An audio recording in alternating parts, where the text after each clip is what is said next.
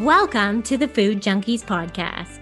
Here, we aim to provide you with the experience, strength, and hope of professionals actively working on the front lines in the field of food addiction. The purpose of our show is to educate you, the listener, and increase overall awareness about food addiction as a disease with abstinence as the solution. Here, we talk about all things recovery. Most importantly, how to thrive rather than just survive. So stay positive, make a change for yourself, tell others about your change, and hopefully the message will spread. On today's episode, we have Tony Vassallo. Tony's a man on a nutrition mission. He's the founder of Moda Nutrition, and he has a passion for helping others achieve healthy, sustained weight loss by using his famous mantra, JERF, just eat real food. Tony has an inspiring recovery journey with food addiction.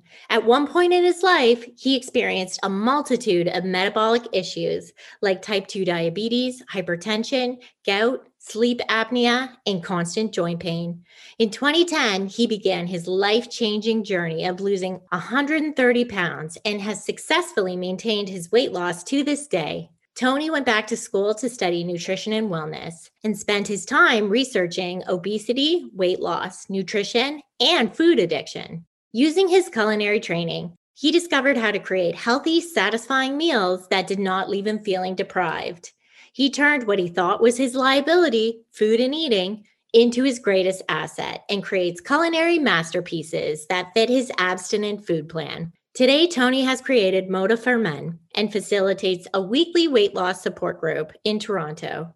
He conducts personal coaching sessions and designs meal plans for his clients. He's the author of 2 cookbooks and the executive producer of Follow Me, a documentary exploring the journey of 16 individuals in different spectrums of food addiction who have all successfully sustained their weight loss, some for over 30 years. It's a definite must-see.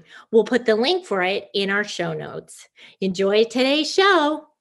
Well, thank you again, Tony, for sitting down to talk with us. This is super exciting. I just want to jump right in. I literally just got done watching your video just as a refresher and because you had mentioned something we're going to talk about later. So you began your life-changing journey in 2010 and lost about 130 pounds, which you've successfully maintained to this day. Can you share your aha moment of when you realized that this was food addiction? And what was it like to know that, although it was going to take work, that there was a solution, that there was abstinence? Sure, absolutely. So first of all, it's a pleasure to be here. Thanks for the invite. It's an honor, and actually, Vera's played a role into the aha moment, and I'll get into that.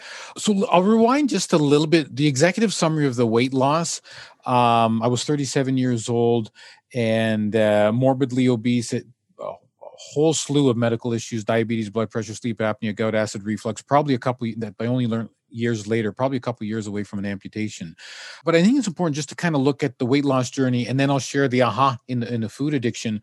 So I did approach the journey probably not much different than others as a weight loss approach. I mean, the adage in the 12-step community started about vanity, became about sanity. That definitely is me. So during the weight loss, my approach was, kind of common sense. I want to lose weight. There's no point eating the junk food, the processed food. As I went through the journey, obviously I learned more about, processed food and some of the foods that I thought were healthy. But my approach was weight loss. The one-liner that I used then, I've changed it a bit now, but eat crap, stay fat. You don't want to be fat. Don't eat crap. That was like just tattooed, ingrained in me. Stay away from that. So that was what drove me to stay away from that stuff. So after I lost my weight, I'd say a year, somewhere between 1 to 2 years, probably right in between 18 months of sustaining. So a couple of years into the journey, I stayed away from this food. There wasn't any interest. I didn't approach it from a food addiction.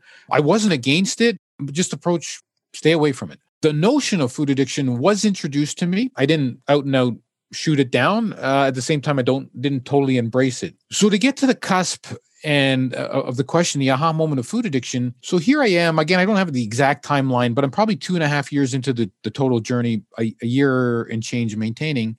And I'm at a buffet. I think it was the first time out as a buffet. Not really sure. With some people, there was a lot of stuff that happened that week. We'll leave that, not good stuff. And had my meal, which is what I typically do, have just some vegetables to start. And then I would have had some protein and some more vegetables. And then I'm going back. And, I haven't had dessert in a while. I deserve a dessert. And I think I started off with something light. Let's say some chocolate strawberries, like went to the table. I think I got a few looks from people. That's not usually Tony. And so this is sugar entering my body for the first time in 2.5 years. There might have been the odd time it was in a dressing or something, but the first concentrated sugar. And I'm not going to say right there, then and now it was ding, ding, ding, but there was, and there was this, you want to go back. And then this is where it is pretty clear. The Nanaimo bars were just calling my name in every single way. And I was too embarrassed to go back to the table because now it's the second dessert. I haven't had dessert. And it's like, let me just move off to the side here, so keep mine on the buffet. And I had one Nanaimo bar and I wanted another and another. And I just kept going back and back and back. And I'm just doing this with Nanaimo bars. I never did count them, but there was dozens. And the only reason I stopped is because there was no more there. And then it was everything. And here I am. And I guess somebody saw me out of the corner of their eye. And I'm just doing this. So to the aha moment, I vividly recall remembering stop. Stop. It was like the arm. I was kind of almost doing like a bit cartoonish, starting, stop, Tony, stop. So that's when it became apparent to me, this is something not right. If thinking back, because it is a moment that's hard to forget. It's like something overtook me. And just to bring in the serendipity here with Vera. So this would have been around the same time, and I actually have it here because her original book. I don't know if you remember, but when the Toronto Star article came out, then this is the first time I remember coming across this. I put it aside. And I remember still having it, and then saying, "Okay, maybe I should order the book." And there's lots of obviously tremendous information in the book, but the part in the book where she talks about a creature. I remember reading it and saying that's what that experience felt like. I was overtaken. So just to summarize, and we'll move on. That particular day, that feeling, and I was driving home. It was the Don Valley Parkway. It's a local highway here in the GTA. Remember, I don't even know how much Nanaimo bars and sugar. I had to pull over. I couldn't drive. It was like I really felt drunk, so I pulled over.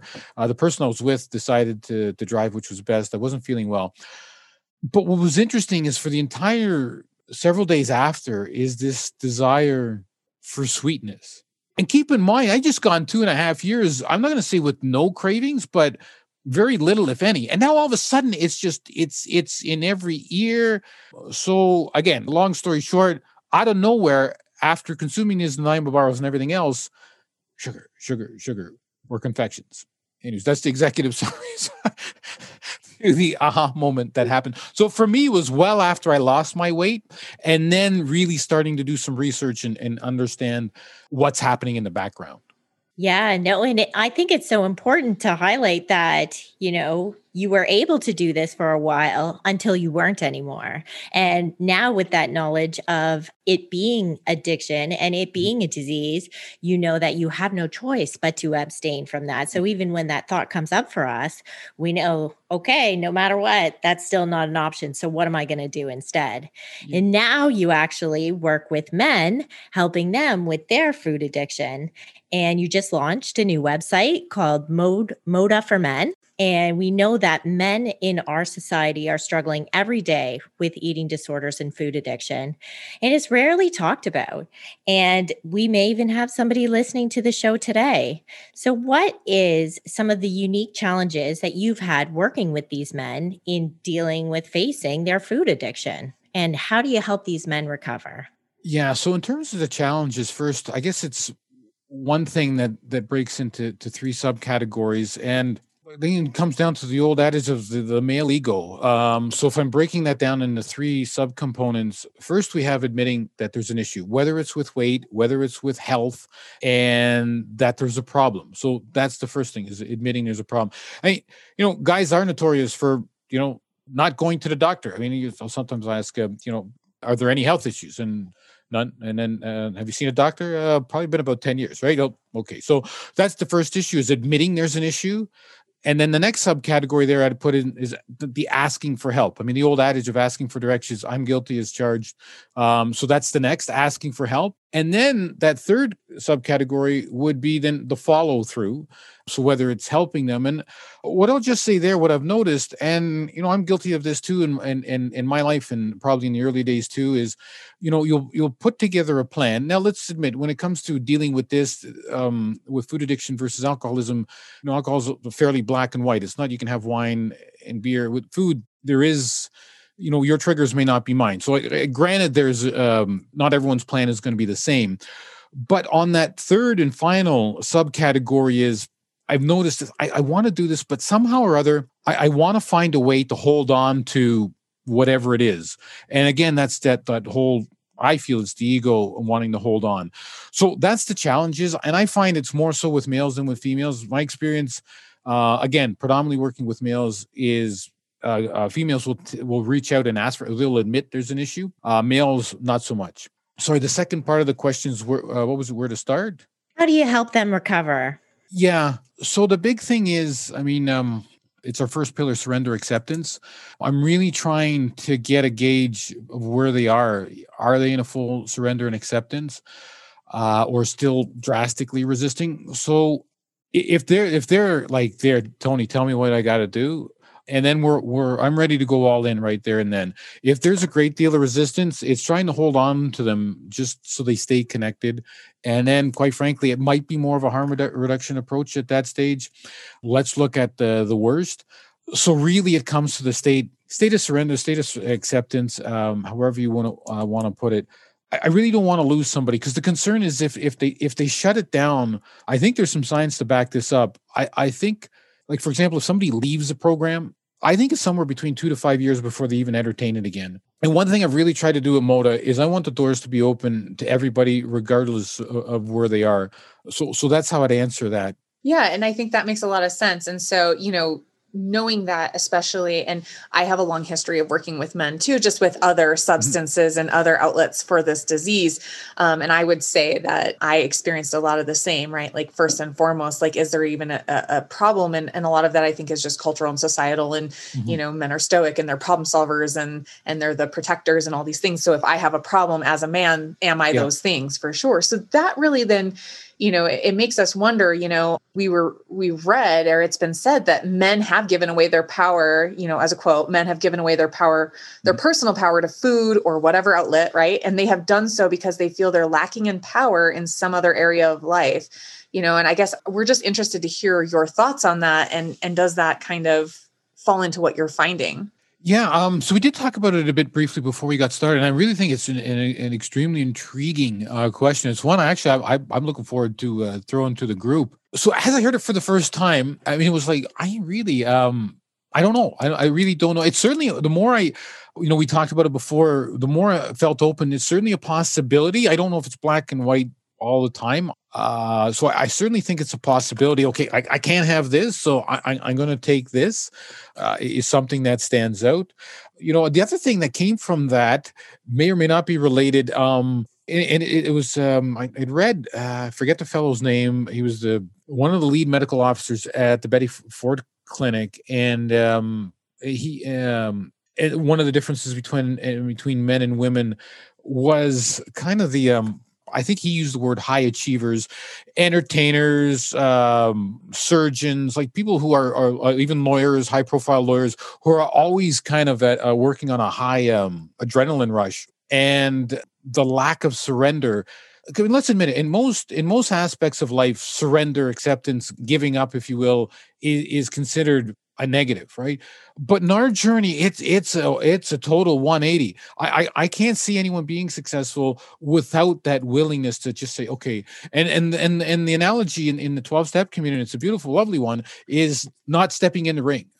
Whether you use the gorilla or the tiger or whatever you want, you just know you don't stand a chance. And I really think I'm not an addiction expert across the board, but it's just, if I know I'm going to get my head kicked in every time I step into the ring, why are you going to do it? So just to finalize on this is I think that's, and it kind of along with the first question is I guess here, not the lack of surrender, but just thinking that surrender is a bad a bad thing.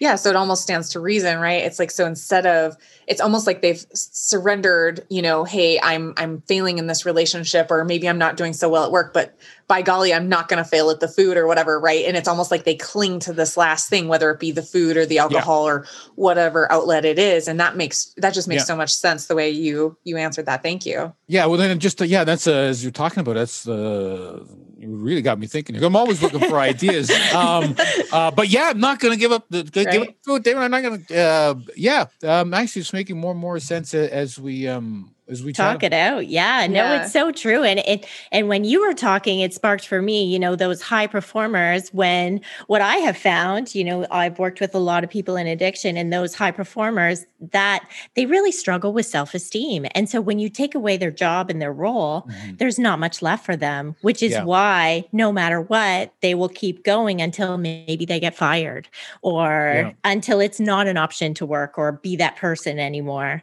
So no, thanks for that, because that really lit stuff up for me as well. And I'm sure for the listeners, good stuff. So you recently put out a film called Follow Me, and anyone who hasn't seen it, you need to go see it or need to watch it online on Vimeo, I think it is available. I think that's how you enunciate it. It's on, best way to find it is followmefilm.ca, followmefilm.ca. That's the website, and there's a link to it online. Awesome. And so it is, if you're just starting this journey and you need some hope and inspiration, this is the movie that's going to do it for you. And interestingly enough, what Tony was sharing with us is when he put it out, there was some resistance that was met in both the film industry and the platforms and the documentary festivals. So can you tell us a little bit about what the movie's about and the resistance that you met in the outside world? Yeah, really looking forward to that part. So just the executive summary of the film. So again, it's called Follow Me, and it features, so the film itself comes under the category of weight loss. And how the idea came about is I actually had a client that said, let's go find a whole whack of people. We didn't have a number in mind, who have lost weight for a significant amount of time. The actual criteria was a minimum of 5 years or more, and who have sustained it. And we wanted to get outside of my circles, and so of the 16 people, there's 2 that I knew, and the rest who I actually know quite well now, but at the time I didn't. So we wanted to follow their journeys and learn, and we really wanted to focus on the after, if you will, in terms of the maintenance. So the criteria again is they've lost a minimum of 50 pounds for at least 5 years, and we had 3 decades, and a handful of which are part of our circles. And clearly, what came out of it, I had a feeling there was going to be a fair amount of weight, if you will, looking for another word, on the food addiction. Not as much as much more than I anticipated. So there's about 16 people. 12 would classify as somewhere in the spectrum of food addiction. 4 would definitely classify as moderated. So we can see a high percentage. And listen, it was a ball putting it together. I mean, being involved in a documentary for me was always on my bucket list. Never thought in a million years I'd actually go out and produce one. So it was a very fulfilling journey for me personally and professionally. And anybody in the early stages or at any stage of this journey, I encourage you to take it in. It provides a message of hope throughout. So that's the film. Take it in to learn more. What's interesting, and I've talked to Vera offline a little bit, and I'm really, really looking forward to discussing it on a platform where others can hear, was the after in terms of getting the word out there. So once the film was done, we premiered it at Hot Docs in Toronto, November 2018. And then the work was, okay, we got to get it out to more people. So we broke it down into 2 subcategories. Nick, the producer, it was, okay, he was the tech guy. You try to get on other platforms, Netflix, Apple TV, yada, yada, and a bunch of other smaller ones. And then it was my responsibility to go knock on film festivals, knock on their door and say, hey, we got this documentary. Would you like to see it? So we were able to get it in the Windsor International Film Festival a couple weeks after Hot Docs. Had a bit of an inside thing there. So I think that helped. But thoroughly enjoyed the experience. But now it's knocking on strangers' doors, right? And I was expecting resistance, not the amount I was. So the takeaway from the outside world, if I could use that analogy, was This ain't sexy. We're not going to sell any tickets. Quite frankly, that one didn't surprise me. It is what it is. What did hit me in the gut, and maybe, because you're part of the journey, it's hard not to take this personally, but listen, this emphasis on food addiction, it's a bit over the top. I'm paraphrasing a bit. I mean, people worded it a bit more diplomatically, with the exception of one. It's a bit over the top. I mean, what is it with these people? They can't stop.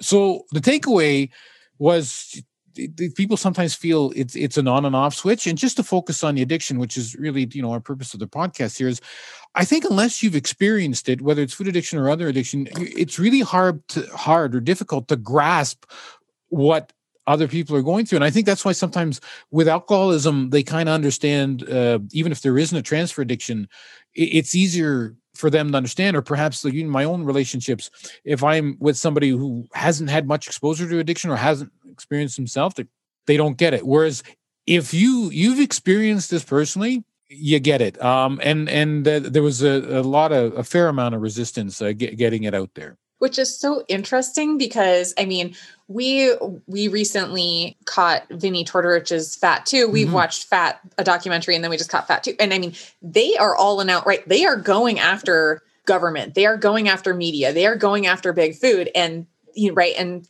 Amazon Video or whatever picks them up, or Apple or whatever it was.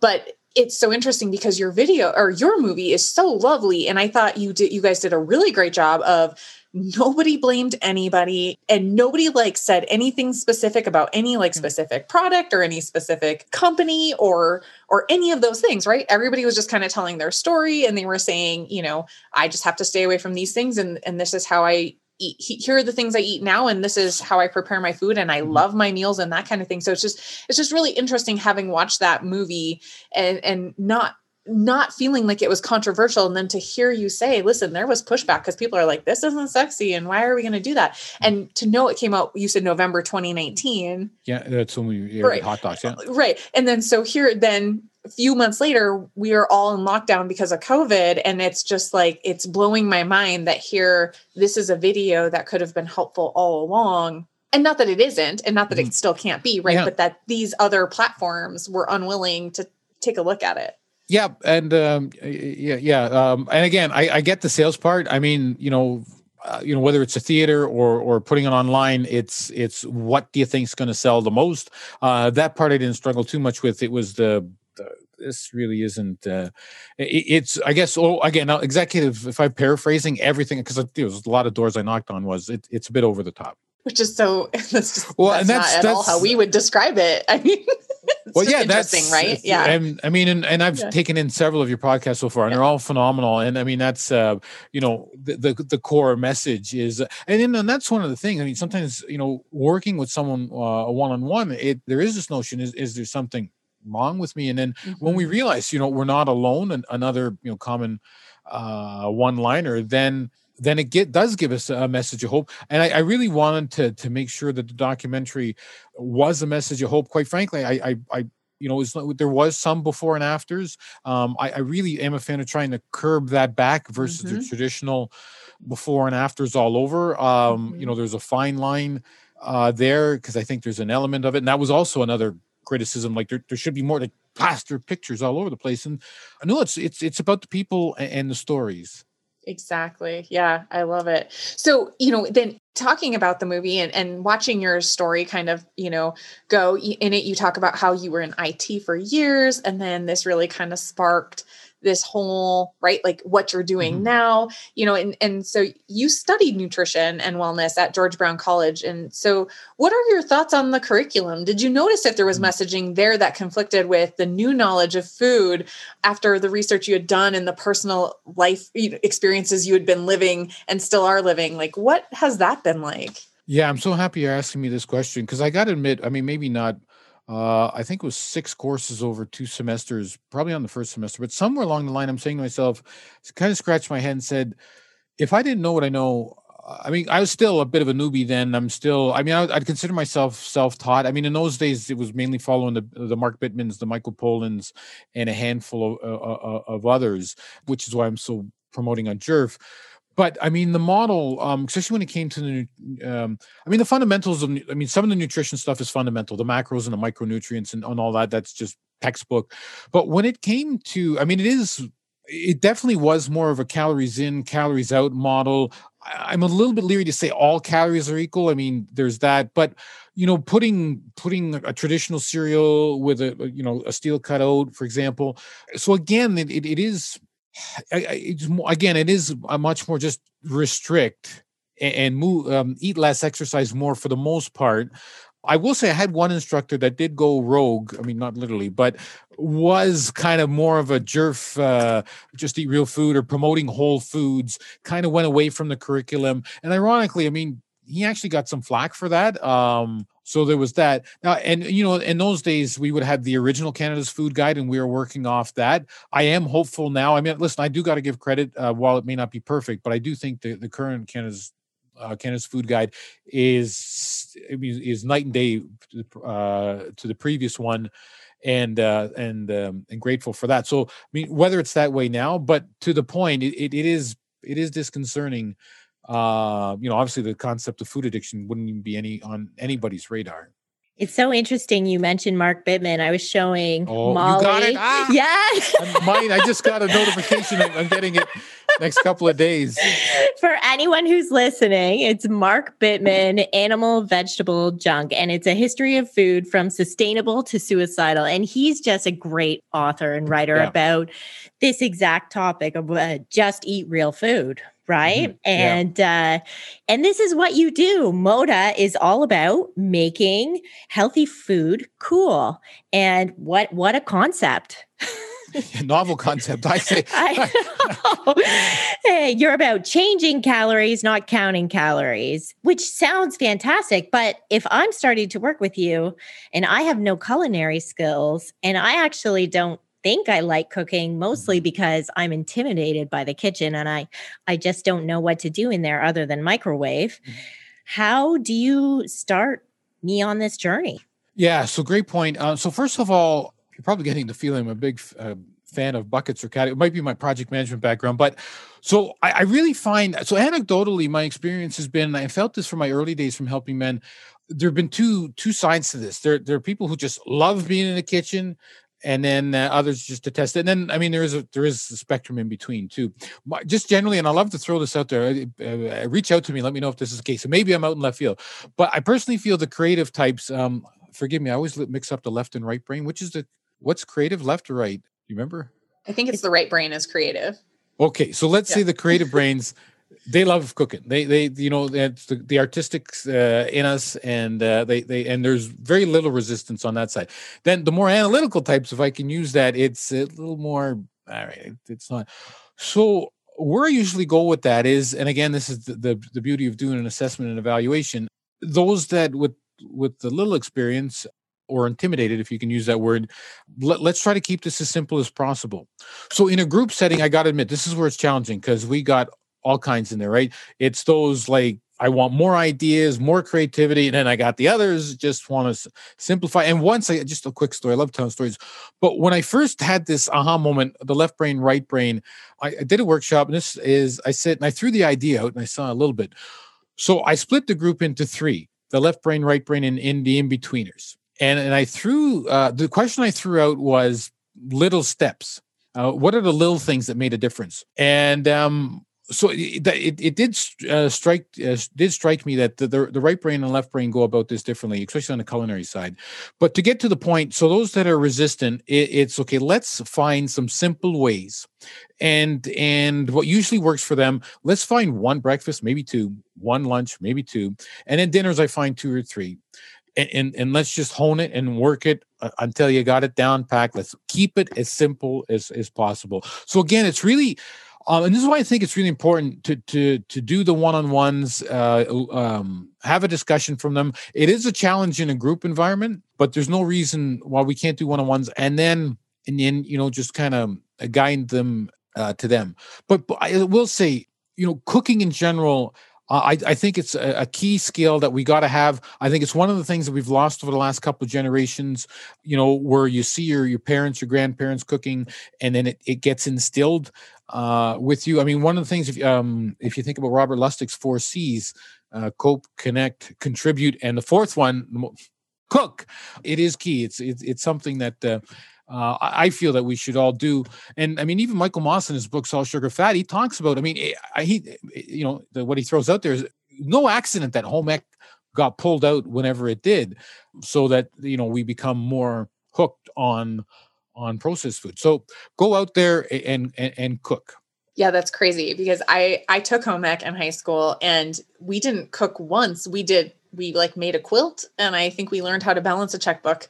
And I mean, it's just interesting. And we had, several vending machines throughout the high school, all those things. And now these days, in the town that I live now, like the vending machines are gone, the soda's gone, that kind of thing. So hopefully, and I don't know because I don't have a high schooler yet, but hopefully, right, they're bringing back some of those things, because I think it has contributed then to like more takeouts and that kind of thing, which leads me to wonder, because I am a parent of young children, and Clarissa and I certainly get this question all the time, right? Is that a lot of the people we do work with are busy parents who are just trying to take back their health through their food. And so what suggestions would you have for them in terms of being able to look at their own abstinent food preparation, do that, make meals for the whole family when it comes to like, we're running for soccer here and swim lessons there, right? And how do we do that and not create like, contribute to that diet mentality, contribute to the restrict and binge and just poor body image and all that kind of junk that goes along with that culture?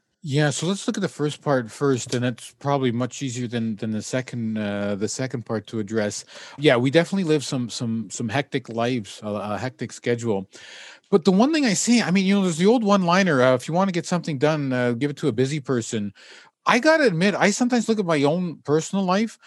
And I mean, when I lost my weight, I was commuting. I was going to school. I was studying project management. I was getting a cert. And I look back and it's like, how did I do it? So on that, the big thing with the hectic schedules is the batch cooking, meal planning, the prepping, yada, yada. I know we've heard it a million times, but failing to plan. We got all kind of one-liners here. Listen, our listeners need to hear it from another voice. They need to hear it from a voice that is not ours. So please repeat away. But so to help from a time management point of view, because that's really the gist of the first part of the question is batch cooking. I also think it goes to the first part, is enjoying the process. Batch cooking. It's one of the things I really feel is my forte at Moda, is giving ideas out. And listen, I give out a bunch of ideas, and maybe they might not all stick, or they might not appeal to yourself or members. But my logic behind giving several ideas is that something's going to stick and you work for it. I mean, this week we usually sometimes do a quick culinary segment. I gave an idea of shrimp, frozen shrimp. I mean, you know what? Don't overlook it. You take it out of the freezer, I boil it, and then I just cast iron grill it. And I said, people say, I never give any thought of that. So getting in ideas, batch cooking, building up your repertoire. So, I mean, that's the thing. So that addresses the time management piece. Easier said than done, I realize, but I will say it comes down to kind of typical project management and batch cooking.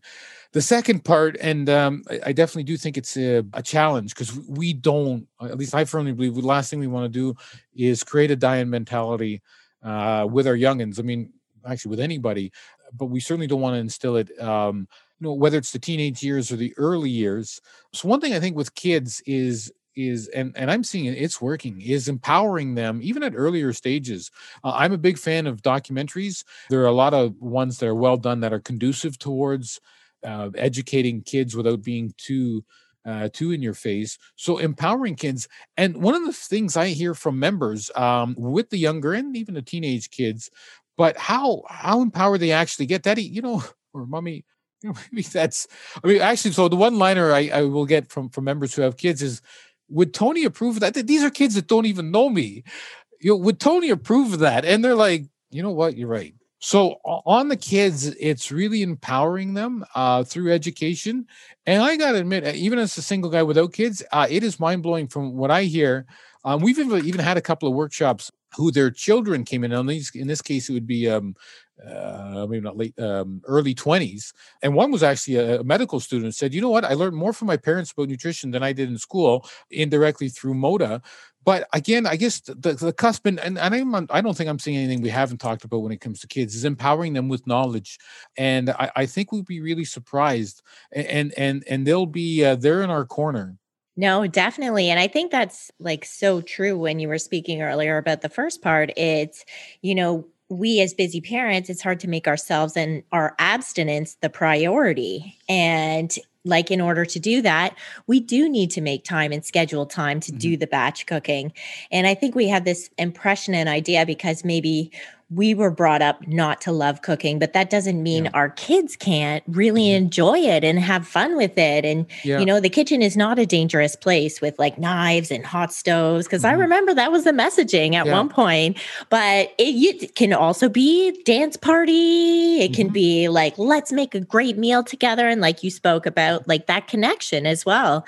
But I think the root of it is that we just need to make our abstinence a priority, and therefore food prep. I see you want to say something. Yeah, no, well, something, and I guess I think around in the 80s. I mean, you mentioned the word. We were actually marketed. I prefer to use the word brainwash, that cooking's a bad thing. And you don't got time for this. Come on, you can be doing. We were brainwashed, sold a bill of goods.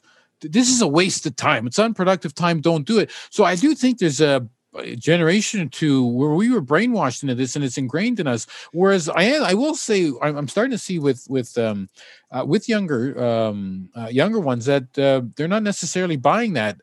Yeah, so you know what, folks, and give some thought to it. Were you brainwashed? Because okay, those that know me, anyone listening to this know my disdain, and there isn't a word out there stronger than disdain towards the food industry. I mean, here at Moda, we call them those bastards. So we have a little thing that anytime you hear the word food industry, and I know there's someone out there in the radio right now or on listening to the podcast screaming out those bastards.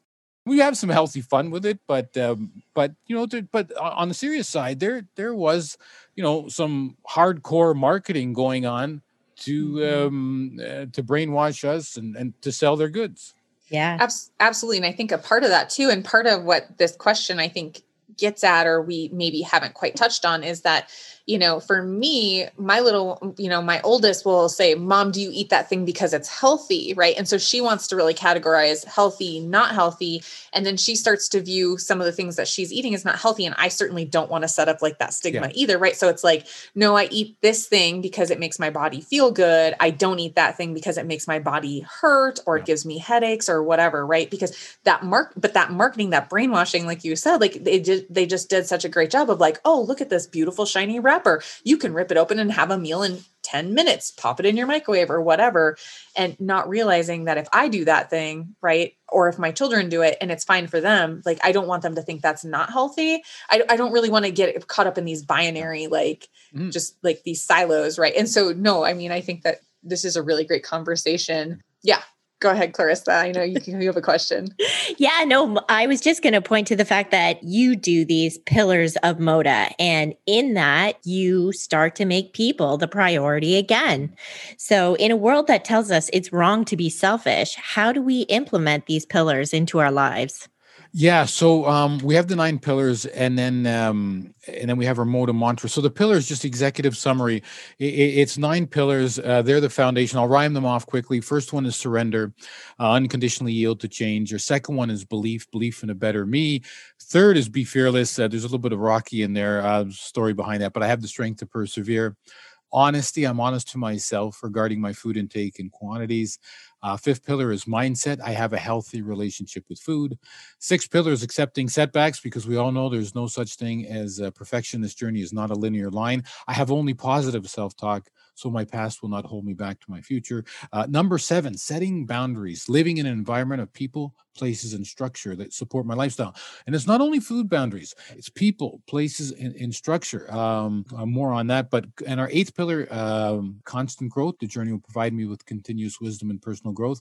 It's not just about it. As much as I promote education on food, firm believer that we discover a new person at the end or throughout the journey. So constant growth. And our 9th and final pillar, awareness. The complacency can lead me back to a place I never want to be. And I look at 9 as just being aware of the complacency or unsurrendering. So that's our 9 pillars. That's the framework that we use at Moda to keep us grounded. We do workshops in each and every one of them. And then the other part is the Moda mantra. Our final sentence. So our mantra is, I care about my health and wellness. I eat real food in controlled portions at proper intervals. I am the priority. We say that at the beginning at the end of every workshop. So that last sentence, I am a priority. And we actually have something called the I am a priority flag that we hang at our workshop. And I think we all realize it sounds selfish. I am. And I actually even capitalize it. But if we're not looking, I mean, again, all right, so you gave me permission to repeat ourselves. If we're not looking after ourselves, I mean, we can't look after others. And the analogy that's used, and this is quite ironic, is the face mask, the emergency procedure in the aircraft. Put on yours. And actually, this week, I actually learned the science behind it. So there's only a 30-second window that we have. So if we're ever, heaven forbid, find ourselves in that position where the air masks come down, there's only a 30-second window that you have where you're going to be cognizant enough to make critical decisions. So in 30 seconds, if you don't have that mask on, that person beside you, that loved one, even that stranger, you are not going to have the cognition to help that person. Now, in our journey, obviously it's a bit more than 30 seconds, but if we don't want to get, the way I look at it is, we don't want to have things spiral out of control, so we're not in a position to help others. So it is absolutely crucial that we do look after ourselves. And I would argue that feeding ourselves well is a form of self-care and self-love.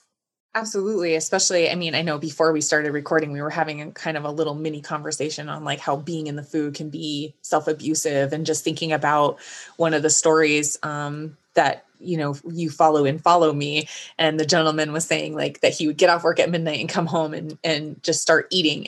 And by 3 o'clock in the morning, he's like laying on the floor because he can no longer sit up because he's so uncomfortable, and just waiting for space to be made in his stomach to start again kind of deal. And it's like, that's so self-abusive when we're in that cycle. So if we start treating, right, so the opposite of that, or self-love, the self-love version of that would be feeding ourselves, just eat real food. Like you say, I mean, we're looking at the license plate sitting behind you, you know, and it says Jerf. and yeah, so you should definitely, speak to that piece of it, because I think that plays a real role in this idea of I am priority. And, you know, go ahead. Yeah. The Jerf. So that's I can't even recall how it came about, but I just remember when it was mentioned at a workshop once.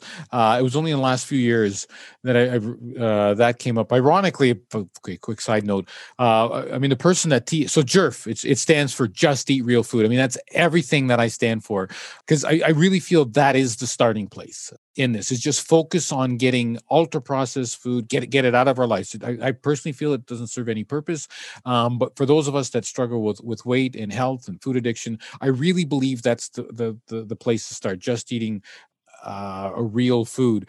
And I know I come from a place of trying to simplify things. My MO indicates that I'm a guy that tries to take it in, and then how do I simplify it? And hence the concept of just eating real food. Yeah, thank you for that, because I think people need to know. I try to put it out there on social media, and I think Clarissa uses, I mean, it's out there for sure, but yeah. I mean, I think, you know, you embody that, and it's just great. Thank you for sharing that. So, tell us, how do our listeners find you? Oh, okay. Yes. Thank you. In terms of email, feel free to email me. It's Tony@modanutrition.com. It's Tony@modanutrition.com. A few websites.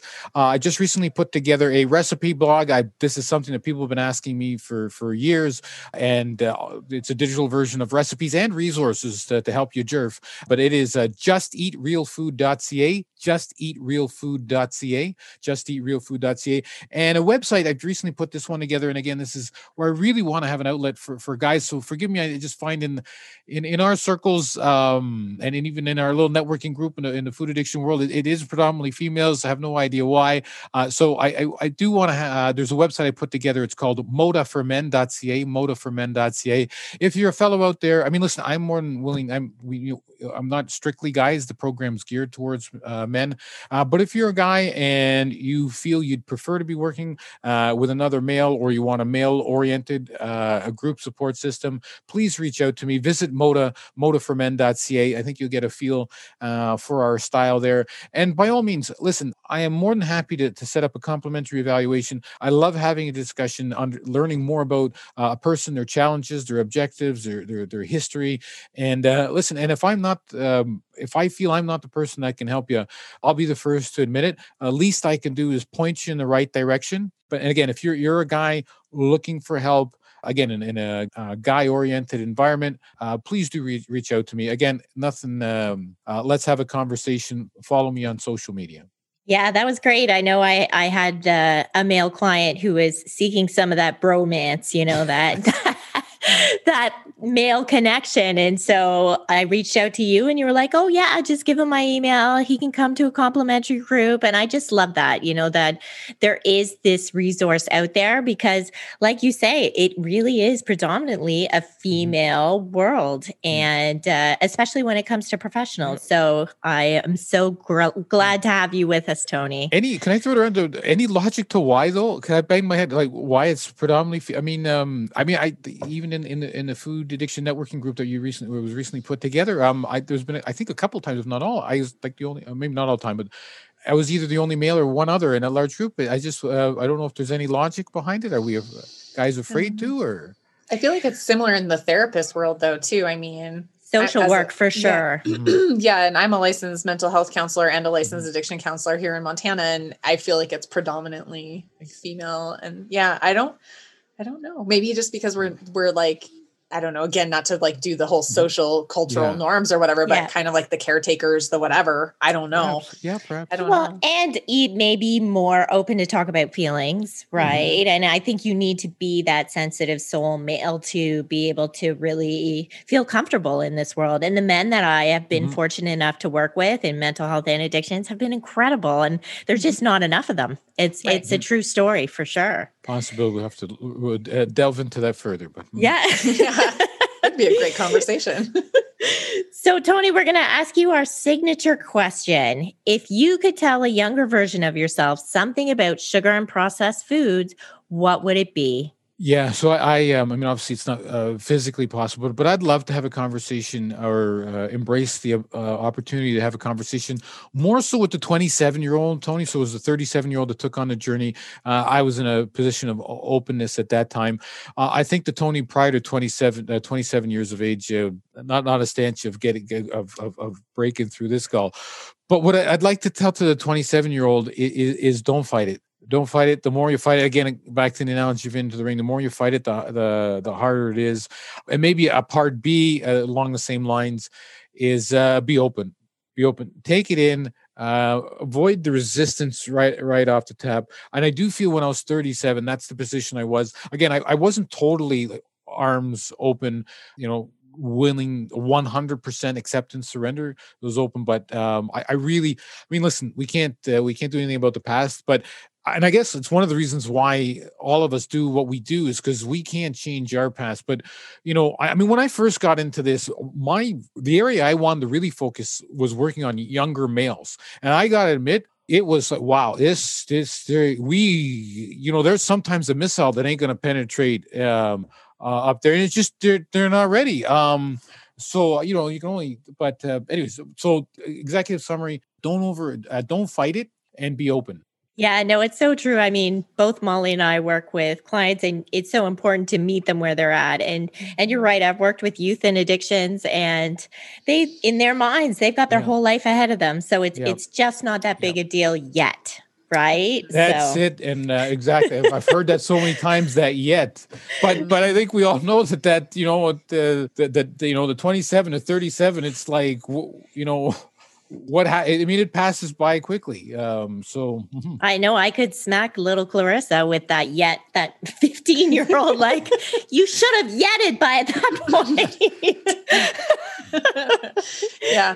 But I think, and what you said was so lovely. And like you said, we can't go back and change the past, but, I think this again, just stands to, show why you do what you do, because you do meet people where they're at, even if they're earlier on this journey than some of our other clients, right? Who are kind of at that end stage. They're there's just the treatment that they require is just so different kind of deal. But the fact that you can prevent potentially, right? You can potentially prevent somebody from having a similar history as yours or a harsher outcome kind of deal, right? Like you're trying to stop it in its tracks a lot earlier. And I think that's why it's so important for us to have that signature question and ask that, that what would you go back and say? Because that's important. Like you said, be open. Don't be so resistant. Keep an open mind. Stay curious. Absolutely. And across the board in wellness, if we could only put more emphasis on prevention so we don't have to, be in a proactive versus a reactive state. It'd be a win-win-win across the board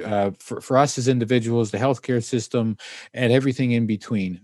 So, and that's, for this entire, those that you're interviewing and the whole concept of what you're doing here is, we're dealing with people who potentially we are preventing. We're in some circumstances it's mitigating, but if we can get that message out there, and kudos, thank you so much for giving me this opportunity of being here today. Thoroughly enjoyed it, and thank you for putting this together. I know it's a lot of work, but it's an excellent way of getting the message out.